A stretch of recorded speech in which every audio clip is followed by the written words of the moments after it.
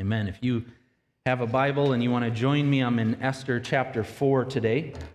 We're doing a series in the book of Esther, and it's a series that the book itself, the book of Esther, is a book that helps us to deal with those seasons in life where it feels like God is missing. Because in the book itself, God is never mentioned. Now, obviously, he's implied, he is there, he's at work in profound ways, but from a literary standpoint, the narrator goes out of their way to omit God, to keep God out of the story. And it just shows us that there are seasons where the circumstances are hard to interpret. And if you're looking at it just kind of through the lens of a human perspective, you're going, this is not good. So in the story of Esther, it's not good that the people of God are in dispersion and they're ruled in the Persian Empire and they're in all these different places, and then they come to find out that there's an order to execute them, and they just, if you look at the details of the circumstances, you go, this is really, really bad. And where is God? But what we come to find out is that God behind the scenes is actively at work, caring for and saving his people. Well, if you've not been here in the last couple of weeks, let me catch you up to speed really quick. Esther is a young lady who had an opportunity to basically enter a beauty pageant to become a replacement queen for a previous queen named Vashti. And the king of Persia did not like what Vashti did, so he deposed her of her position, created a beauty pageant, and then selected the winner to become the future queen. And that's who Esther is in the story. She is the young lady who entered into that contest and won. Now, her cousin Mordecai is the one who has raised her and has been instrumentally involved in her life all along. And he appears to have a royal position within the court itself. And he finds out about a plot to execute the king, and he reveals that. And you would expect that he would be rewarded for that. But then there's a surprise feature. A different dude gets elevated and rewarded, a guy by the name of Haman. And Haman gets elevated and rewarded, and a decree is issued that everyone has to bow down to Haman. When they see this guy, you pay him respect. And Mordecai says, I cannot do that, I will not do that, and he does not bow. And that makes Haman so angry that he thinks to himself, I don't just want to do harm to this guy, I want to do harm to this guy and all his people.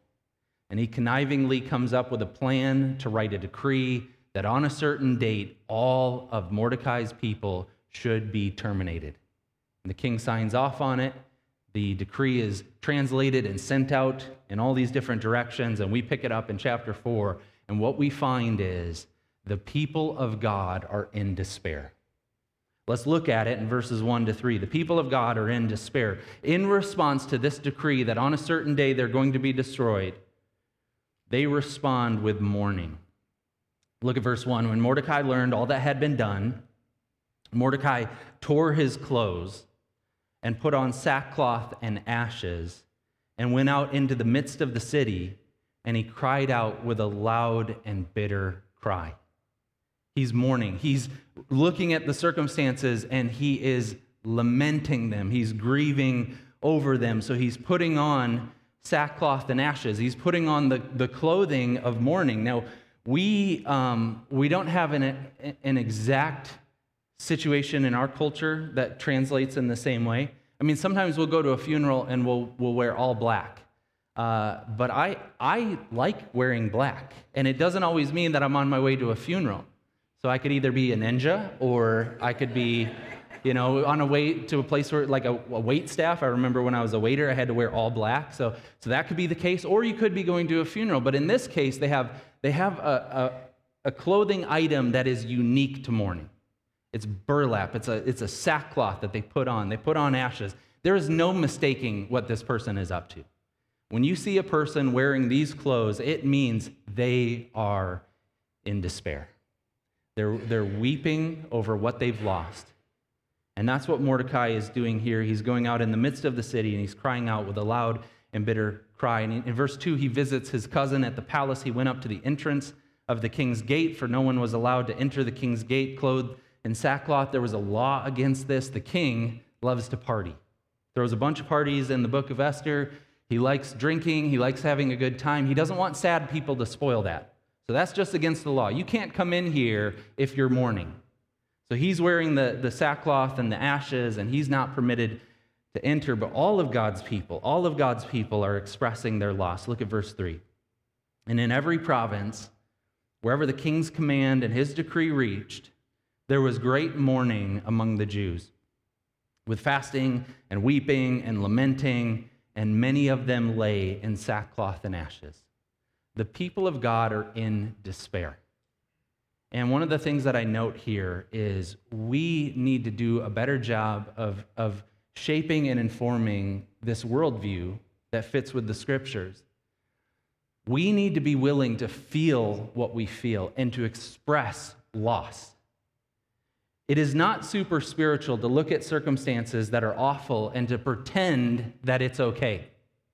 That is not the spiritually mature thing to do, to look at stuff and just go, you know what, it's fine, I'm going to be fine. No, that is false. The Bible gives us, here in an example, but all over the scriptures, it gives us a category called lament. That when things are not going well, because we live in a broken world, we live as fallen people, and we experience all kinds of trauma and loss, and the appropriate response is to mourn. In fact, there are many sections in Scripture, an entire book even, is called Lamentations. It's just an extended reflection on grief, and things not going well, and the people expressing that. But in the Psalms, they have sections that are just psalms of lament, meaning there are some times when the people of God need to come together, and it's not going to be happy clappy. We're not just going to sit around and pretend everything's fine, hoorah, God is good. No, there are moments where you just have to look at the brokenness of the world, and you have to grieve, and that's appropriate. And that's what's going on here in verses 1-3. The people are devastated by the news, and they are laying in sackcloth and ashes. Well, then we move into the dialogue, or the discussion, between Mordecai and Esther in verses 4-14.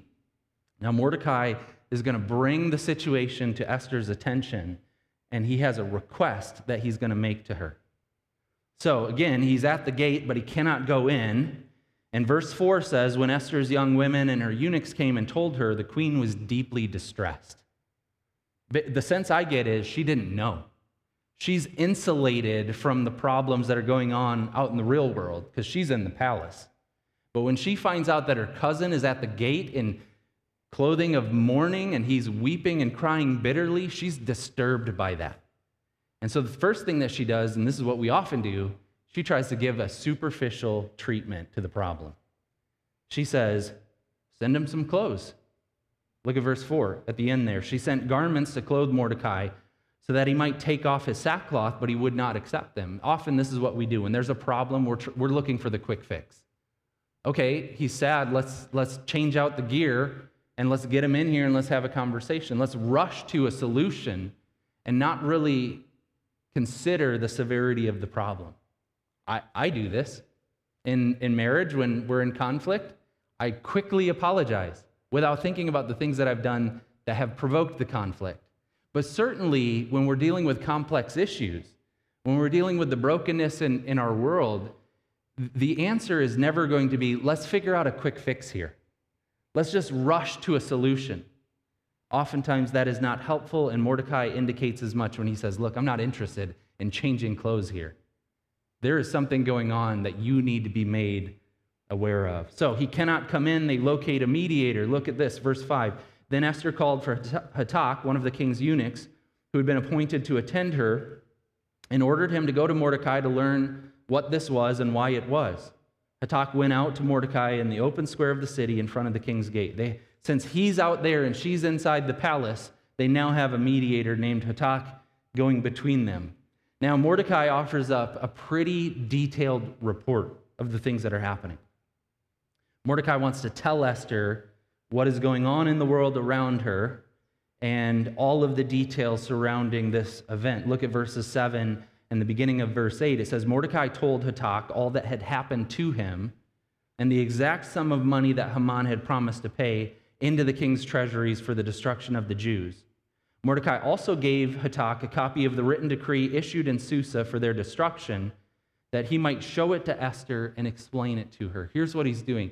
He is giving the information that she needs in order that she could be brought up to speed.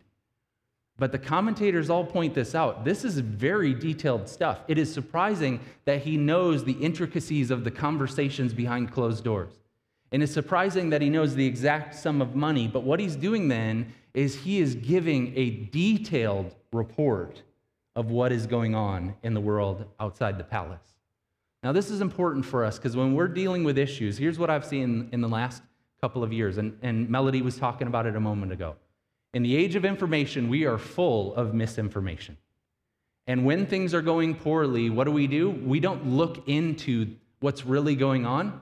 We quickly try to locate a voice that'll tell us what we want to hear, and we perpetuate that misinformation.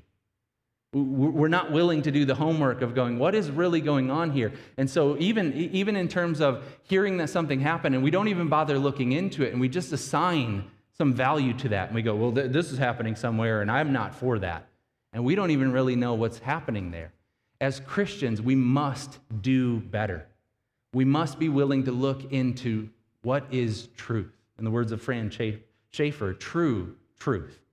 Everyone calls their claim truth, but we need to be willing to say, what is really going on, and can I accurately determine what that is and report that as well? Well, the request then comes on the heels of the report. So Hatak should show the decree to Esther, explain it to her, and here it is, and command her to go to the king and beg his favor and plead with him on behalf of her people. And Hatak went and told Esther what Mordecai had said. So he goes there to make this request to the queen, and she responds in this way. The first thing that she says is, essentially, Mordecai, do you understand what you're asking me? Do you understand the severity of what you're asking me to do? This is dangerous. I know you want me to go to the king, but this will be a dangerous thing for me to do. So look at verses 10 and 11. Then Esther spoke to Hatak and commanded him to go to Mordecai and say, all the king's servants and all the people of the king's provinces know that if any man or woman goes to the king inside the inner court without being called, there is but one law, to be put to death. This is the law. You can't just go in. She goes on to explain, there's a provision, though, except the one to whom the king holds out the golden scepter so that he may live. But as for me, I've not been called to come into the king these 30 days. She's saying, what you want me to do is incredibly dangerous. To go unbidden to the king actually puts her in jeopardy legally. The law says if she does that, she's punishable by death. Unless, of course, the king makes that provision for her and holds out the scepter, but that's pretty unlikely because, listen, the relationship has grown cold. She's not even seen the king in 30 days. So she's saying, my relationship here is very tenuous. Like, that I'm here is pretty incredible, but I don't have this confidence that I'm always going to be here. In fact, there's a precedent with this story, isn't there? What happened to the last queen? When she was bold enough to stand up for herself, she was deposed. So Esther's got to be thinking, this is reckless. Like that you would want me to just go unbidden to the king, this actually feels pretty reckless. And furthermore, think about what it would feel like for her to be in that position, to be, in a sense, nobody from nowhere, and to be elevated to the queen and in the palace and with all the comforts and all of the provisions and all of the attendants. And there's also a sense in the story where we have to say, there are moments where we just feel like, are you kidding me? Like, you want me to sacrifice all this? You want me to take everything that I've worked so hard to attain and you're willing to say, just lay it all out there and potentially lose it? And that's what Esther is saying to Mordecai here. Do you understand what you're saying to me? This is no small thing. But Mordecai persists. He continues to assert the importance of her doing this in verses 12 to 14. He makes 3 loaded assertions about the circumstances. The first is, don't assume that you can maintain a posture of safe distance here. Just because you're in the palace, just because you're the queen, does not mean that you will be safe. Look at verses 12 and 13. And then they told Mordecai what Esther had said. Then Mordecai told them to reply to Esther, do not think to yourself that in the king's palace you will escape. any more than all the other Jews. Don't think that just because you're in there, you're going to be safe. Eventually, it will be found out that you are one of us. And so you're going to lose it regardless. Do not assume that you can maintain this posture of distance and safety. A second assertion that he makes, though, is that relief is coming. Now, this is incredible because this really does point to there must be a God, because if there isn't, this does not make sense. But he really does believe that salvation is coming. In verse 14, he says, relief will come even if not from you. For if you keep silent at this time, relief and deliverance will rise for the Jews from another place, but you and your father's house will perish. These are God's people, and they have a history of getting saved. They have a history of getting saved when it looks like there's no way forward. Right? What happened to them when they were being pursued by the Egyptians and they were between the Egyptians and the sea? They said, wait on the Lord. Watch what he does. And God opens up the water. They have a history of being saved repeatedly. So I think Mordecai is drawing on his theology and he's saying, look, there's a God, and this God is able to do something here. I'm not sure what it's going to look like. But listen, either you can be a part of it or you can be absent from it, but it's going to happen. Relief will come for God's people. He's making that second assertion there. Then thirdly, he says, oh, and by the way, maybe you are the instrument through which salvation could come. Maybe you're here, not circumstantially, but providentially. Maybe you're here because God wants you here. Verse 14, and who knows whether you've not come to the kingdom for such a time as this? Who knows if maybe the reason why you have this position is so that you might wield it for God's glory. You might be in the palace to bring about this saving work of God. So he's talking here about providence. He's talking about how God positions people in the places where he wants them to accomplish God's good and perfect will. An example of this would be the story of Joseph. Joseph was a man who was sold into slavery by his own family. He was left for dead, and he lived a life of trauma. He went from one poor situation to another. Now, the favor of God was with him, and it continually persisted. So he kept experiencing the kindness of God in all these different situations, but he was arrested for something he did not do. He was left in a prison. And eventually, through the providence of God, he ends up becoming the second most important person in all of Egypt. And he has a plan for a famine that's coming and how he can store up grain so that during a season of famine, they will have enough to eat.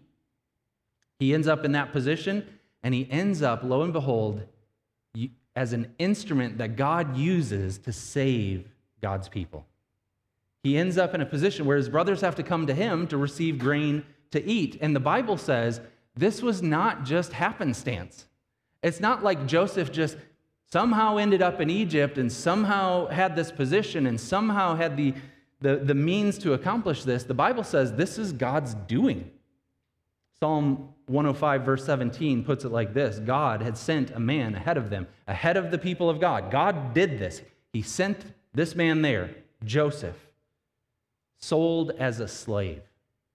Okay, you're breaking my categories here, but this is saying God is in control and he's able to use even the awful choices of other people to accomplish his purposes. He sent Joseph ahead as an instrument to bring about his salvation.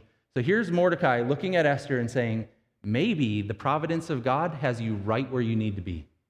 Maybe it's for such a time as this that you are here. Consider that. But the providence then causes us to reflect on how he positions each of us, right? He puts us where we need to be for God's glory.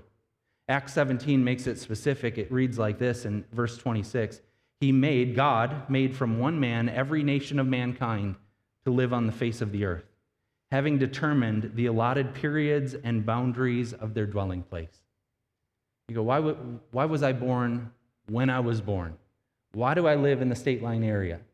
Some of you go, why are we in Illinois, right? We look at the circumstances, but the Bible says, no, this is the allotment from God, both the time and the place of our dwellings. This is God's doing, and so we have to consider the same question. Maybe for such a time as this, you're here. And this is not accidental, but this is purposeful in the plan of God. Well, a few things before we move on. One of the things to consider here is how God uses all kinds of different people. He uses a cousin in Mordecai to raise the report and make the request, but he uses Esther here, a lady who's in a position of political power and authority, and he uses her. And in the words of Pastor Timothy Keller, he uses all kinds of people in all different places. Some of the contemporaries like Ezra and Nehemiah were also being used by God to restore the people of God in their position. So, like Keller says, so he's using here a religious worker, an urban planner, and a politician. He's using men and women. He's using all these different people, and all of us have a role to play in the work of God. So around here, we're big on this idea. We're not trying to just get everyone in here to become a pastor or a missionary. That would be awesome. But we also need to deploy a bunch of doctors and educators and salespeople, and we need to deploy all of us into all the different industries because all of us have a role to play in the purposes of God. And where you are is not accidental. God is able to use you for his own glory. Now, often we despise this. I worked with teens for a number of years in the student ministry, and one of the things I noted was they were always looking for the next thing. I can't wait to be out of here. I can't wait to be in college. I can't wait to get on with my life.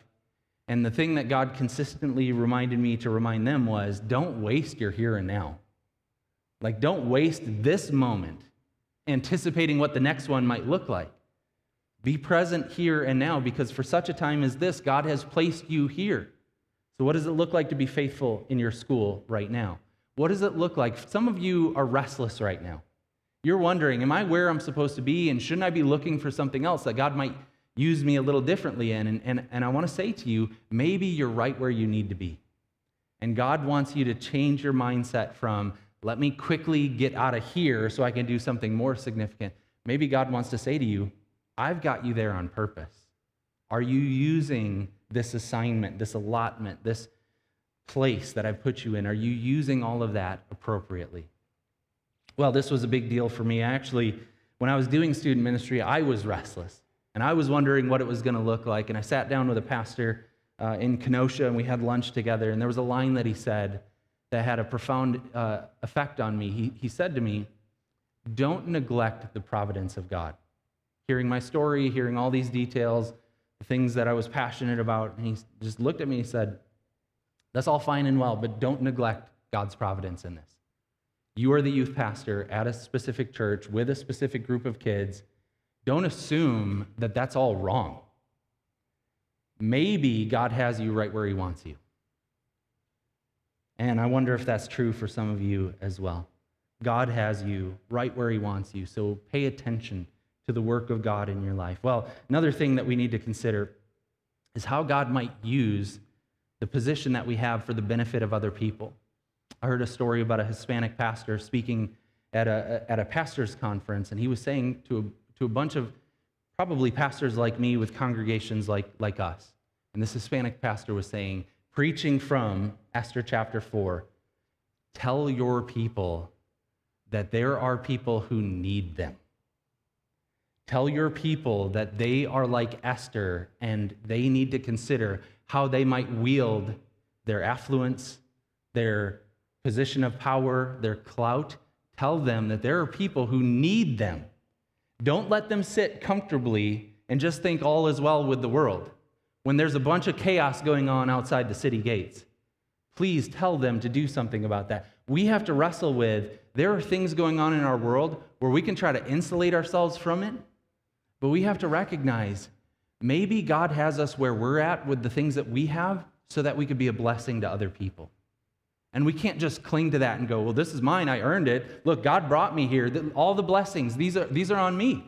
No. Maybe God has us where we are so that we might think, how could we sacrifice for the good of other people who are in a desperate condition? Well, one of the questions that maybe is going on in this story as well is, can God still use me? Because for Esther, there's probably a sense in this moment where she's going, look, I've made a lot of compromises to be where I'm at. I've made some poor choices along the way. I've hidden my identity. I've done some unethical things along the way. Are you sure that God would even have me? Does he even want me? And some of you have brought that question before me quite seriously. There are some things that have landed me in the situation that I'm in, and maybe God is just tired of me. And maybe the reason why I'm in the situation I'm in is because this is some form of punishment, or just maybe even, God just stepping away for a minute going, I'm tired of this one. But the truth is, God is able and eager to work with us right where we are. He looks at Esther and he doesn't go, okay, yeah, you've compromised. No, he says, look, I'm going to use you mightily. But you have a decision to make. And that's where we land here this morning. The decision of the queen in verses 15 to 17. Will Esther identify with God and his people? That's the big question. Will she identify with what God is up to and God's people? Now, this will be a very costly thing for her to do, but is she willing to make that sort of commitment in this moment? Is she willing to make this decision? Well, she is, and she does, but she prepares for it. Look at verses 15 and 16.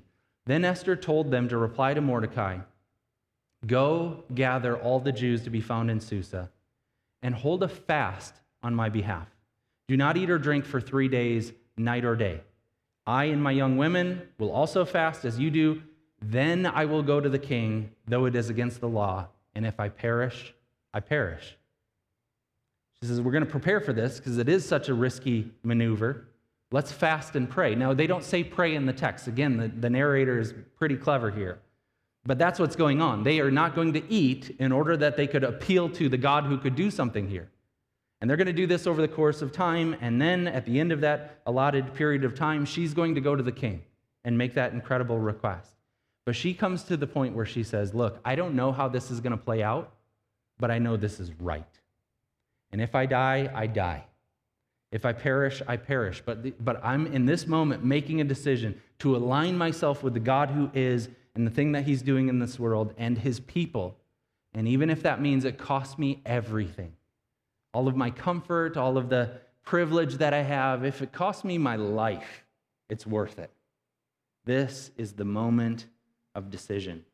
Karen Jobes, in her commentary, that's what she calls it, the moment of decision. And this is where we all have to reckon with God here. Are we willing to make that sort of radical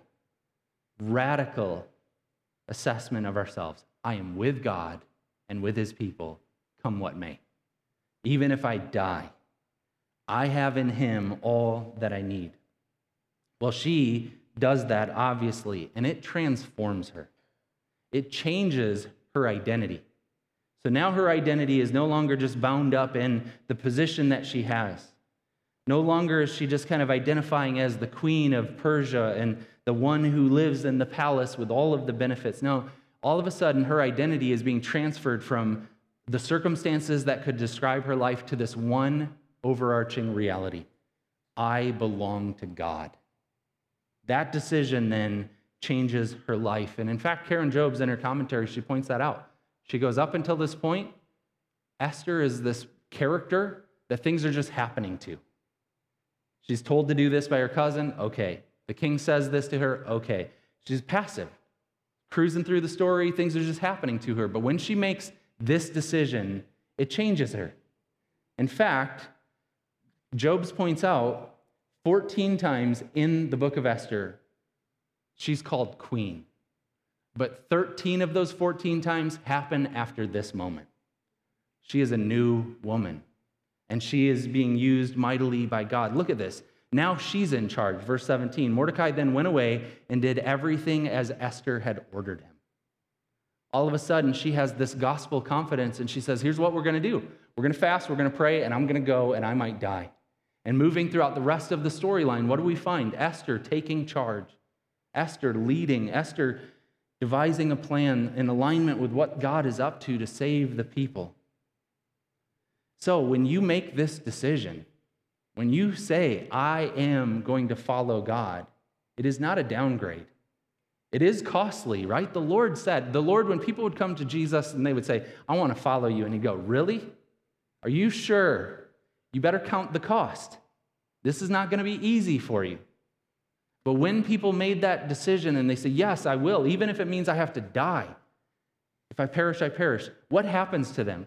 They become radically transformed individuals, people with a gospel confidence who are emboldened by the Spirit of God and can actually be instruments that God uses to change the world. So what I'm encouraging you to consider today is making that radical decision. And guys, this is so different from just being kind of marginally involved with God. There are a lot of people who can call themselves Christians. Yeah, I'm a Christian. That's just who I am. But it isn't the dominant force in their lives. This is a moment where you say, this is no longer an aspect of my life that I can keep hidden if I want, that if it's not convenient for me, I just kind of put it aside for a moment. No, this becomes the main feature of my life. I belong to God, and I relate to God's people. Are you willing to make that decision and experience that transforming work of the Spirit of God? Well, finally, as we close up here today, Esther points us to the good news of the gospel in the sense that she is acting in a way that aligns to what Christ is willing to do. Now, she's reluctant, okay, because she's like the rest of us, imperfect and fallen and flawed. She looks at the situation and she hesitates. So I don't know if this is a good idea. But what she does, she puts herself in a situation where she's able to say, I will sacrifice myself for the good of others. And when she does that, who is she behaving like? The Lord. The Lord, Jesus himself, who said, look, I'm not going to grasp, this is Philippians chapter 2, I'm not going to cling to my position. I'm not going to hold on to equality with God as something to be maintained, but he emptied himself so that he might identify with us. And Philippians 2 describes it in this way. He became a servant and he became obedient to death, even death on a cross. And what was he doing there? He was sacrificing himself for other people who so desperately needed it. He was performing salvation for us. He was saying, I will give up all of my rights and all of my privileges and all of my comfort and all of my glory, and I will die for people who don't deserve it. That's the good news of the gospel that we cling to, that we say we have a king who did that for us. He doesn't just say, if I perish, I perish. He says, when I die, we're going up to Jerusalem, and I will be handed over, and I will be tried, and I will be beaten and crucified, but I will rise. He says, when I die. And he does. He dies in our place. He says, it is finished, and he performs for us our salvation. So my question is, will you claim him? Will you make that decision today? This is the moment of decision. Will you say, he is my Lord? God is my Father. These people, the church, they are with me. I align my life to the purposes of God. And if you will, then you will be radically transformed by that gospel. You will be able to look at all the resources that you have and say, how can I use this for the betterment of other people in more desperate situations than me? How can I now, with gospel confidence, how can I, being emboldened, go out into the world and go to my place of work, recognizing that God has assigned this for me so I might display his glory to a watching world? Let's be the church on mission because we're following the Lord who is willing to die and rise for us. Let's pray. Lord, we pray right now, knowing that decisions have to be made. And sometimes in a moment like this, some of us are just thinking, I'm going to push this one off. This doesn't feel like something I should do right now. But Lord, by your Spirit, would you help each and every one of us to recognize the significance of a moment like this, where we can say, today, I claim Christ as Lord and King of my life. And Lord, would that truth radically change us so we might more faithfully be your people, living on mission in this fallen and broken world, but bringing you glory in every place that you send us and every assignment that you have allotted to us. Help us to be your people for your glory. Amen. Amen.